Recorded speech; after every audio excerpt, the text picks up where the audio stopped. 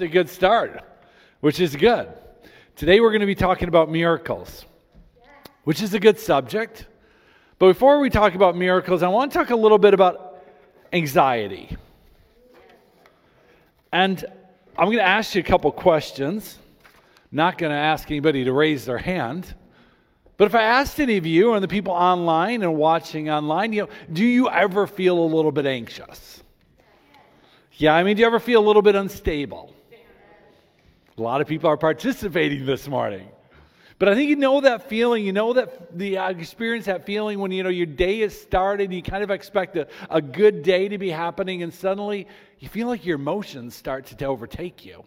You start out like pretty positive, then something happens and you're like, oh no, my life is falling apart. And maybe the next minute it shifts back to things are okay. And some of us, you go through multiple cycles in a day.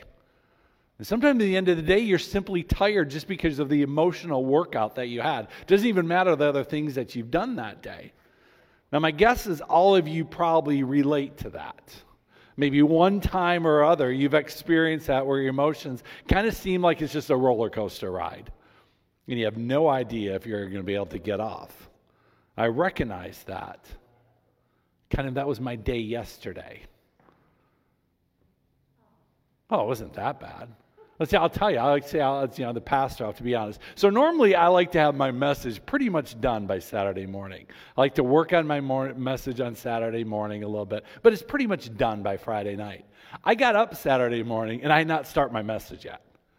So I'm like way behind and I do not like that feeling. That is a very anxious feeling for me. But I get up early and I thought, well, maybe I'll have it done, but I didn't get it done. And then I had to go to a 3-hour meeting and I got home and I just kind of a little anxious about it all morning. And I'm like, Jack, you're letting your anxiety get a hold of you, and your message tomorrow is on what?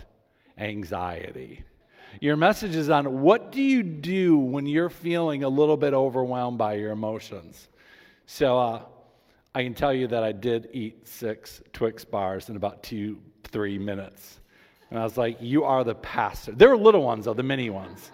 So a little disclaimer here, they were the mini ones. I figured 6 of them probably added up to one big one. Normally I don't eat that, but I was so stressed out, and Sam has a big bag of candy. But I think you know what that's like, where suddenly you're doing things that you're like, normally I don't like Twix. But you're eating them because your emotions are getting ahead of you. So I want to talk today a little bit about emotions in the midst of talking about miracles, but I want to ask the question, is there any way to reduce the toll that your emotions can have on you? Is there any way you can kind of reduce that level of anxiety that you're experiencing when your emotions seem to be carrying you away? So I want to talk a little bit today about a young man named Timothy in the Bible. He's a young man that I think many of us can relate to. We can relate to Timothy because it appears that he struggles a bit with intimidation. I think it's pretty safe to say that Timothy struggles with intimidation, which is kind of a fancy way of saying that his fears and anxiety are actually having a great influence over him. That in some ways he's held back a little bit because he sometimes experiences some fear and some anxiety. Now, I have to say we have to give Timothy a little bit of slack, a little bit of grace, because Timothy is the young protege to the Apostle Paul. And what Timothy's a little bit nervous about is that he's following in the Apostle Paul's footsteps, and he knows that the Apostle Paul gets beat up a lot for being a follower of Jesus. So I think part of Timothy is like, wait a minute. If my future is going to look like Paul's, that's going to take a little persecution, a little jail time, and probably get slugged a few times. So there's a little bit of understanding you get for Timothy because he gets a little nervous because nobody likes to get beat up. Let's be honest about that. But I don't think any of us expect none of us expect that Timothy would be a character in the Bible that would struggle with intimidation. We kind of expect, because he is a young budding apostle, that he is a church planter and he's very successful at what he's doing at a young age. We don't expect him to struggle with an emotional roller coaster. I think we kind of anticipate that, Timothy is this young, take charge, Enneagram 8 kind of driven leader.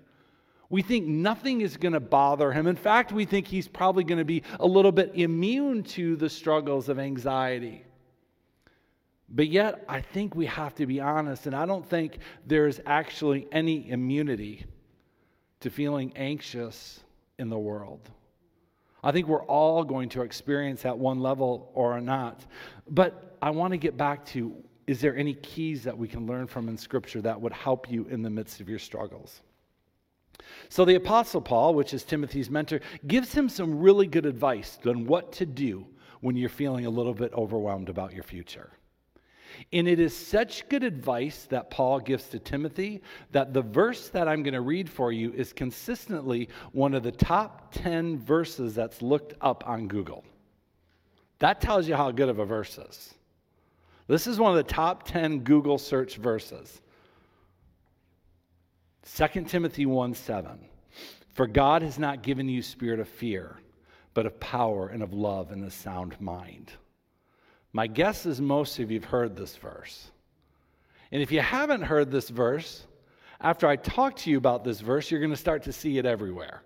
Because if you go to any kind of Christian bookstore, it has found its way onto every coffee mug, every wall art, every sweatshirt, every notebook. I mean, if you've been a Christian for longer than 10 years, somebody's probably given you a coffee mug once or twice in your life that says, God has not given you a spirit of fear, but a power, love, and sound mind. It's kind of a good verse. That verse is used over and over again to encourage people that are experiencing fear. We talk to people about that verse when you're feeling overwhelmed by your life and about your situations in your life. We share that verse with people who are worried about their future. And so this verse is pretty popular. And it's a good idea to remember this verse. It's a great verse. But I'll be really honest with you. I think the application of this verse kind of misses the mark in the context of what Paul is instructing Timothy. I don't think Paul was actually encouraging Timothy to sit back and to meditate on that verse when he felt anxious. See, normally what you find in the Bible, when you see a very famous Bible verse, usually that should encourage you to look at the verse that comes before it. That verse that comes before it, I think, is what Paul was really saying to Timothy. When you look at the context of what Paul is saying to Timothy, you have to go to the verse prior. In the prior verse, in verse 6, listen to what Paul says to Timothy. He says, therefore, Timothy, I remind you to stir up the gift of God which is in you through the laying on of hands. Other translations will say, Timothy, I want you to flame the spiritual gifts that God has given to you. I'll be honest with you, I didn't really notice this until my wife pointed this out to me earlier in this week. See, sometimes I think we're missing exactly what Paul is saying. See, these two verses are really good verses. I encourage everybody to memorize them. I encourage everybody to meditate on them. But so often in the Christian world, we've separated these two verses. These verses are best understood when they are together. See, Paul was not saying to Timothy, hey, Timothy, when you get intimidated by your life and about your circumstances, I want you to sit back and I want you to meditate on the verse. I want you to meditate that God has not given you fear, but God's given you power, love, and sound mind. That's not what Paul was saying to Timothy. Now listen, that would not be bad advice at all. It's never bad advice to sit back and meditate on that verse and remember that you don't have a spirit of fear.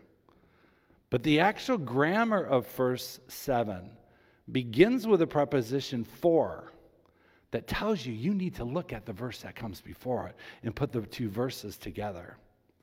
Paul's actual advice to Timothy was this. He said, Timothy, when you're feeling overwhelmed by life and about life circumstances, and you're not sure what to do about your future, you need to stir up your spiritual gifts. You need to stir up your spiritual gifts. You need to fan into flames this fire that God's put inside of you. See, what Paul is saying to Timothy, he's given them the illustration of like the campfire. You know the campfire when you have a little log out there and it's getting to the end of the night and it starts kind of, all you see is a little embers on it. It's going to go out. It's going to go out in a little while. He's saying poke it. Poke it. That will start the fire going again. That's what he's saying to Timothy. Timothy, you're feeling intimidated now. You know what I want you to do? Poke your spiritual gifts. Stir up your spiritual gifts. Get your spiritual gifts to get on fire for you. Because if you sit back and do nothing, what's going to happen to that fire? It is going to completely go out. See, Timothy had a little bit of a problem of sometimes neglecting his own spiritual gifts. See, in 1 Timothy 4:14, it says that Paul said to Timothy, don't neglect the spiritual gifts you received through prophecy spoken over you when the elders of the church laid hands on you. He's saying, Timothy, don't neglect your spiritual gifts. See, sometimes Timothy had a pattern of doing that. And I think what Paul is saying to Timothy is you've let some of your gifts go dormant. You haven't been using them. That's why you're starting to experience a lot of conflict in your own emotions. So how do you stir up your spiritual gifts? What do you do? Well, first of all, you start using them. Sometimes you start remembering that you actually have them. Sometimes you start putting your spiritual gifts into practice, or you ask God for more spiritual gifts, or you discover more spiritual gifts, or you actually learn how to use your spiritual gifts. That was the advice that Paul was given to Timothy, 1 Timothy. His advice to Timothy was, look, in the midst of your fear and intimidation and instability, use your spiritual gifts. That's what Paul was saying to him. His advice was, Timothy, in the middle of all your spiritual conflicts, use your spiritual gifts.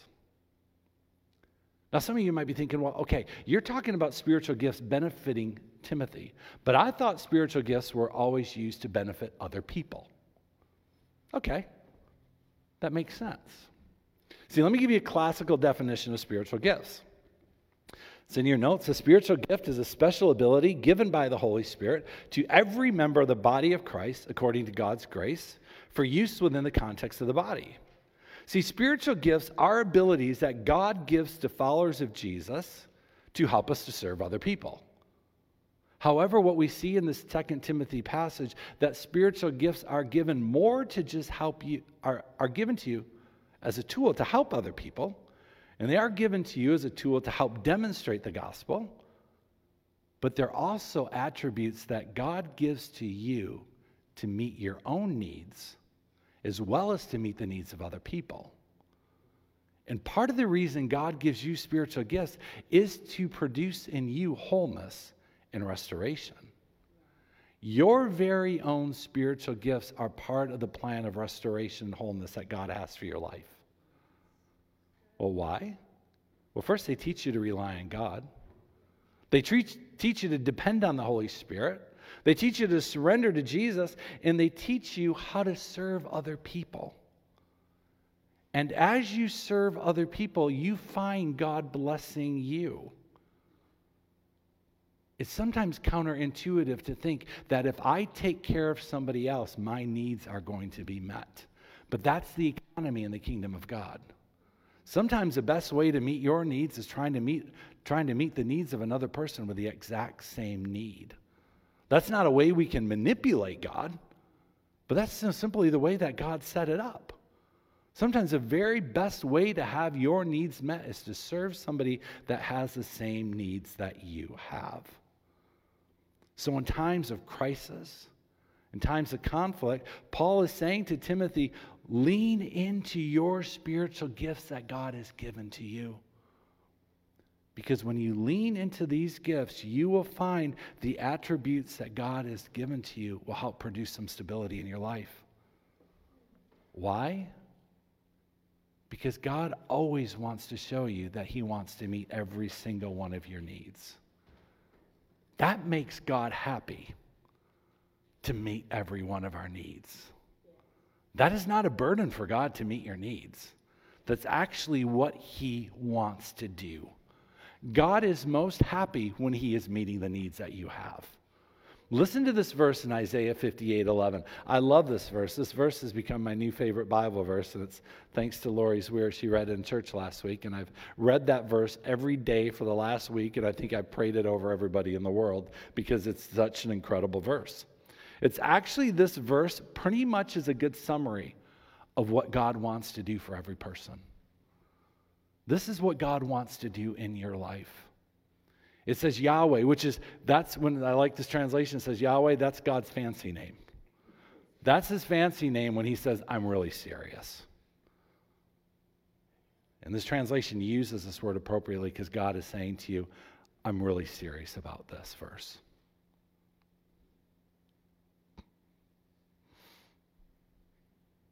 Is God saying, I'm not messing around. This is what I want to do for you. And so this verse says, Yahweh will always guide you where to go and what to do. He will fill you with refreshment even when you are in a dry, difficult place. He will continually restore strength to you so you will flourish like a well-watered garden and being like an ever-flowing, trustworthy spring of blessing. That's what God wants to do in your life. God wants to guide you where to go, what to do, and what to say. God wants to give you refreshment in the midst of the most difficult seasons of your life. God wants to restore strength to you. God wants to make you like a well-watered garden. And he wants you to be an ever-flowing spring of blessing. This is a picture of health and restoration. Think about a beautiful garden in the summer with no weeds in it. That's abundant. That has some flowers growing around the perimeter of it. That's what God wants to do in your life. And he's using this picture of a garden to speak of the restoration that he wants to do in your life. And we hear that verse and we're like, yeah, I really think I would like that. That sounds really good to me right now. Especially when you're looking outside and it's pretty cold and there's nothing growing. But I'll be really honest with you. There's some people that really like this verse. They like the idea of being a beautiful garden and refreshment. But they're pretty comfortable with never becoming an ever-flowing spring of blessing. There's some people that are like, I'd rather give than receive. I think we've met some people like that at times, and there's times I can be that person. I can be the person who I'd rather just receive than give. But again, in God's economy, he wants us to be givers. See, the thing about water is this. Stagnant water or water that doesn't move becomes poisonous. It becomes dangerous. You put water in just a little puddle, it's going to be pretty dangerous to you and to other people. That's why God wants to make you a spring of blessing. That it's a spring that the water is constantly flowing out of your life. That the blessings that God gives to you are constantly going from your life and they're blessing every single person around you. And see, that's God's desire. That there'd be so much transformation in your life that you become the key of blessing to other people in their life. And that sounds good. That you'd receive so much from God that you would be like that spring and you'd want to pour it out on other people. Now, if you've been with us the last few months, you know that this entire year we're talking about three things: spiritual gifts, spiritual formation, and spiritual conflict. We've been talking about the spiritual gifts. I'm starting in the list from 1 Corinthians 12. And on this list, it lists 9 of the spiritual gifts. And I've been jumping around talking about them. And today I'm going to talk about the gift of miracles. That's a good gift. Now, last week we talked about the gift of healing. And I'll be honest with you, a lot of pastors, when they talk about miracles, they're going to do miracles and healing in the exact same service because there's a lot of overlap between the two of them. Sometimes it's hard to figure out which is a miracle, which one is healing. So what is the definition of the gift of miracles? Let's start out here. The gift of miracles is a special ability that God gives to certain members of the body of Christ to serve as human intermediaries through whom it pleases God to perform powerful acts that are perceived by observers to have altered the ordinary course of nature. That's a miracle. I like this definition because God pleases God to use you to participate in miracles. God wants to bless you, and God wants to use each of you as a key to performing miracles in other people's lives. That makes God really happy. But at the same point, we sometimes get confused a little bit. Well, what is a miracle and what is healing? And like I've said on almost every one of my messages on spiritual gifts, it's hard to kind of really pinpoint exactly what each spiritual gift is. Kind of look at prophecy. Prophecy looks a little bit like a word of knowledge. And so sometimes the definition of the words overlap. And that's okay. You don't have to have like that tight of a definition. But the gift of miracles can be anything from a person's own personal salvation experience. You come to know Jesus as your Lord and Savior, that's a miracle. When you get set free from the power of darkness, that's a miracle. When God splits the Red Sea open, that's a miracle. When God stops a war, that's a miracle. When God takes a little boy's lunch and multiplies it to feed thousands and thousands of people, that's a miracle. When God heals a sick person, that's a miracle. We see over and over again, miracle after miracle, all throughout the Bible. But often when Jesus would perform miracles in the New Testament or the apostles would perform miracles, they were used to be evidence of the power of God. Some would say that miracles were signs and wonders to demonstrate the power of the gospel. Or some people say they were to demonstrate that God defeated the plans of the enemy. So this is what's interesting, though, about miracles. Even though miracles are these powerful acts that can change the course of history and are remarkable to see because sometimes you see a miracle and it's called a miracle because it doesn't happen on its own. That some people can see a miracle or have experienced a miracle and yet at the same time get distracted and walk away from God. There's a consistent theme in the Bible where people that have seen incredible miracles will still walk away from God. And you wonder, well, now how did that happen? Let's read Hebrews 2, 1 through 4. So we must listen very carefully to the truth that we heard, or we may drift away from it. Now, this scripture is written to Christians. It's written to people in the church, where the author is saying, look, we got to remember the truth that we heard about Jesus, or we may drift away. Then verse 2, for the message God delivered through angels has always stood firm, and every violation of the law and every act of disobedience was punished. So what makes us think we can escape if we ignore this great salvation that was first announced by the Lord Jesus himself and then delivered to us by those who have heard him speak?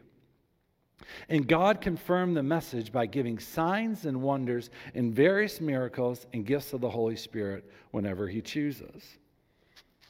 See, this text says that God confirmed our salvation through signs, wonders, and miracles. Y'all think miracles would seal the deal? Kind of you understood, you saw that miracle that you would have no doubt. But there's something really at risk in this paragraph. What's at risk? Drifting away. Drifting away from the gift of salvation that God has given to you.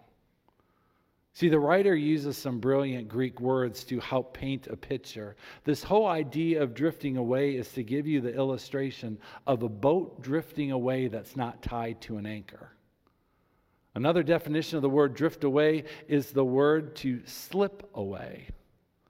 That suddenly you would slip away from an anchor. The big point the author wants us to see is that drifting away from the truth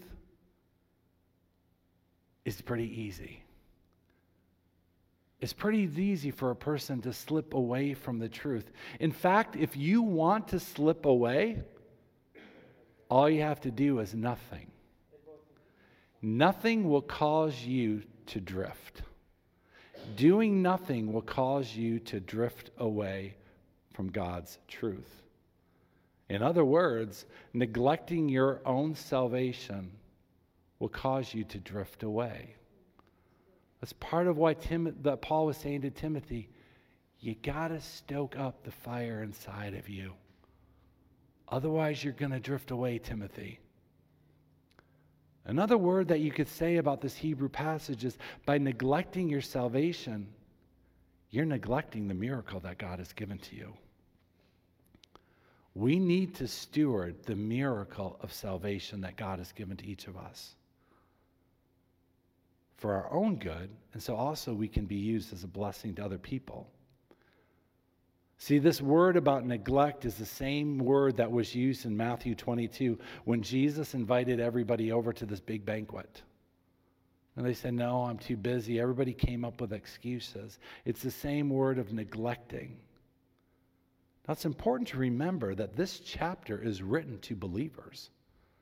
It's written to people inside the church. It wasn't written to people that did not know Jesus or were not following Jesus. It was written to people inside of the church saying, hey, you got to take this really serious, because if you do nothing, you're going to drift away from what God has for you. See, one commentary says it really well. It said, the reason many neglect their salvation and drift away is because they never see it as salvation. They see it simply as receiving something, not being rescued from something. See, your salvation is a story of rescue.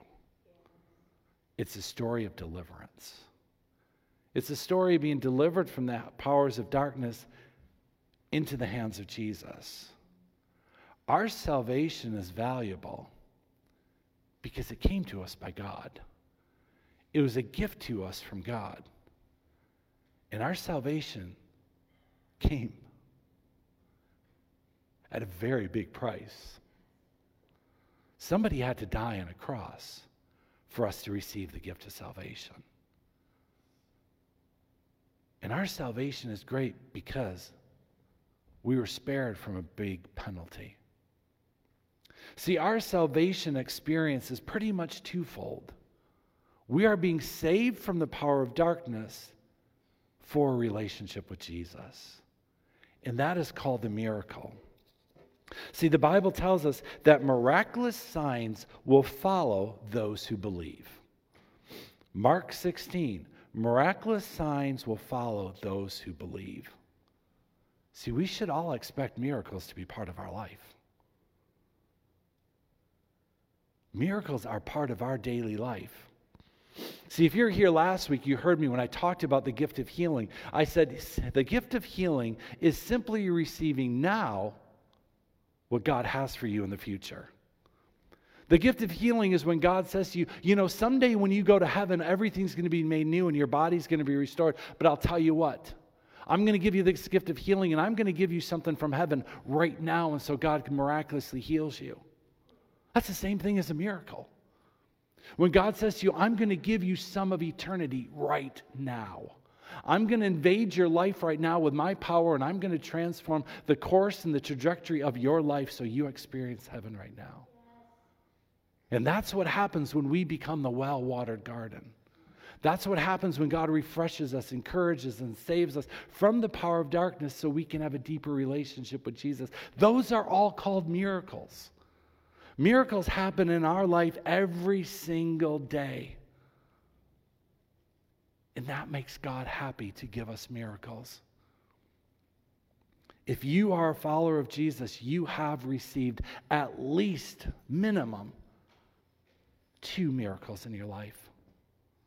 First, you've been a recipient of the gift of salvation, and you've been the recipient of the gift of deliverance.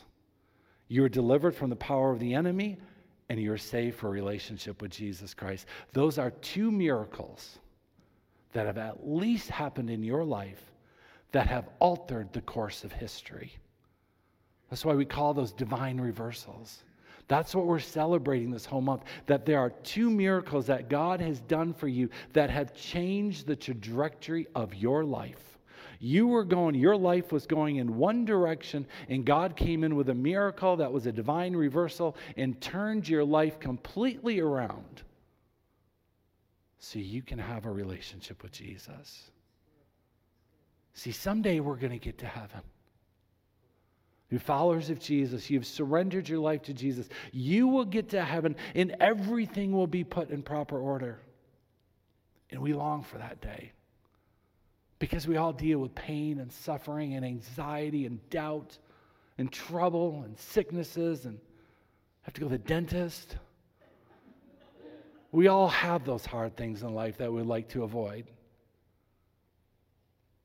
But sometimes God says, you know what? In the midst of your life going on right now, I'm going to give you a miracle.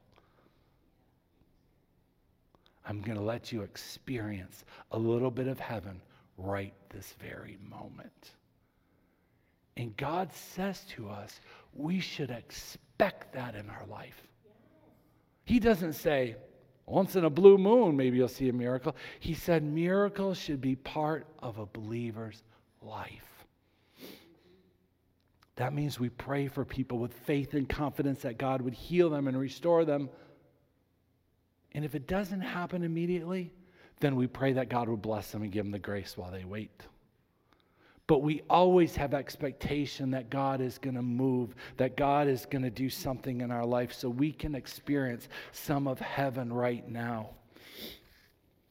God intends for us to use the gifts that He's given to us, to bless people, to encourage people.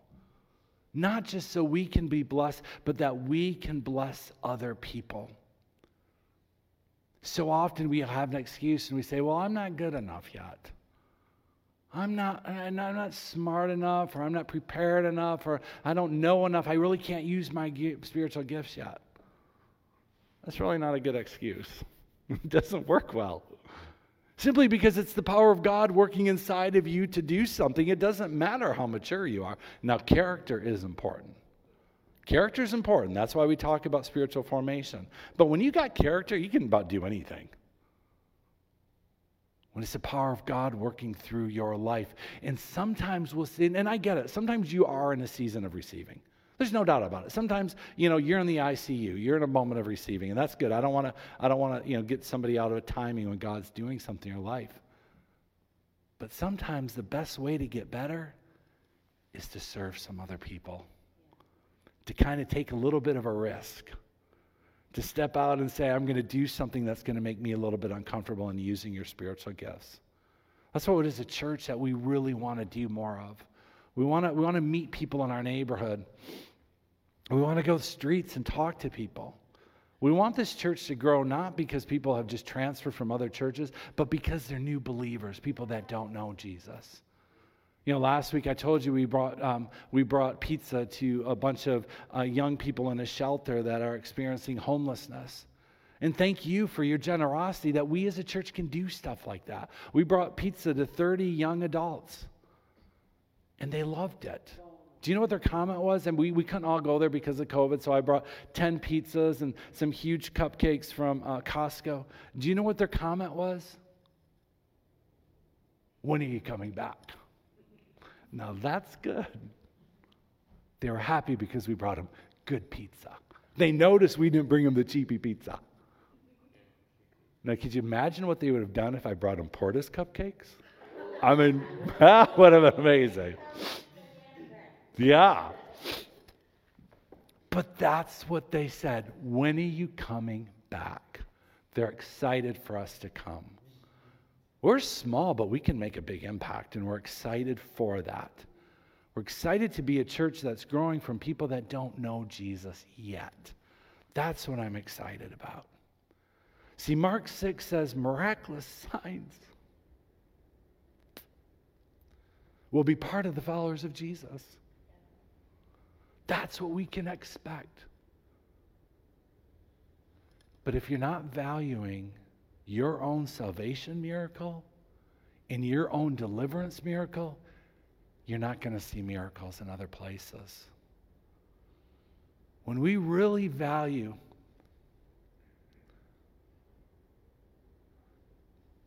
that our salvation was a rescue, then we start seeing more and more miracles. I love how the ancient rabbi said about Purim. He said, Purim, it is our responsibility to tell our stories of rescue. We've all been rescued from something for something. That's why we're celebrating. That's why this whole time of year is a big deal, because we're celebrating our miracle. And we're celebrating that God is forming us into people that can help be a miracle for somebody else. Amen. Who wants to be used by God? Who wants to be part of God's strategy to see miracles happen? We all do. We all want to see miracles. We all want to see God move in power. So let's pray and see what God wants to do. So God, I come before you. And we thank you, Lord, for this message. And we thank you, Lord, that it pleases you to bless people. It pleases you to restore people. It pleases you to do miracles, to bring healing to people, to bring wholeness to people. And so, God, I pray right now that your Holy Spirit would minister to each and every person that is here or is watching online. God, I pray that your Spirit would move amongst us, Lord, to bring healing and wholeness, and to bring us more deliverance and more restoration. God, I'm asking right now that your Holy Spirit would water each of us, refresh us, and give us strength in areas where we feel pretty weak. And give us comfort in the areas of our life where we feel pretty broken. God, I'm asking for transformation to happen for every person that's listening to me right now. That